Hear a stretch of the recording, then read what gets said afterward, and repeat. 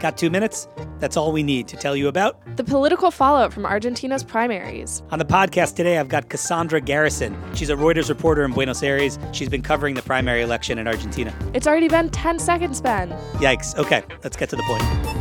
Cassandra, thank you for joining us again. Oh, thanks for having me. What is the climate in Argentina? I mean, it seems like markets have calmed slightly, but there's this extraordinary uncertainty about where Argentina is headed politically. That's right. After several days of extreme market volatility here in Argentina, which was set up by some very surprising election results, markets seem to have somewhat stabilized, giving policymakers a little bit of breathing room, but there's tons of uncertainty swirling around the country now. So investors are watching carefully, given that it seems like a victory by Alberto Fernandez and his running mate and former president, Cristina Fernandez, is a likely proposition.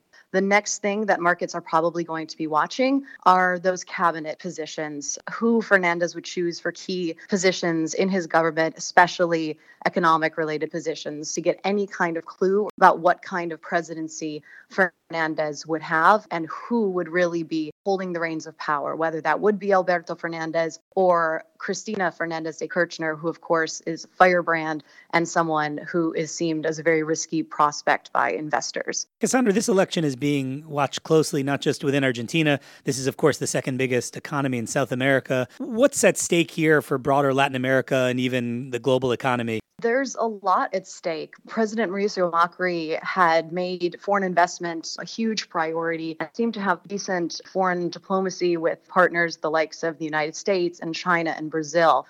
This week, we saw Brazil, President Bolsonaro trading a bit of a war of words with opposition candidate Fernandez, saying that if Argentina returns to the leftist policies of former Fernandez de Kirchner government, then Argentina could very easily follow the path of Venezuela. Fernandez called Bolsonaro a racist and misogynist.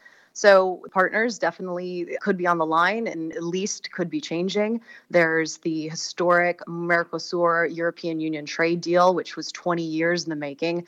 We don't have a lot of information on what Alberto Fernandez's policies would be, but we have heard him say that he's not the biggest fan of that deal. So that could be one thing that we would expect him to possibly revisit. Another huge question is the future of Argentina's $57 billion IMF standby agreement. We have heard Fernandez say that he wants to rework that agreement, but we do not know what that means exactly or what that would look like. Cassandra Garrison, thank you so much for joining us. Thanks so much for having me.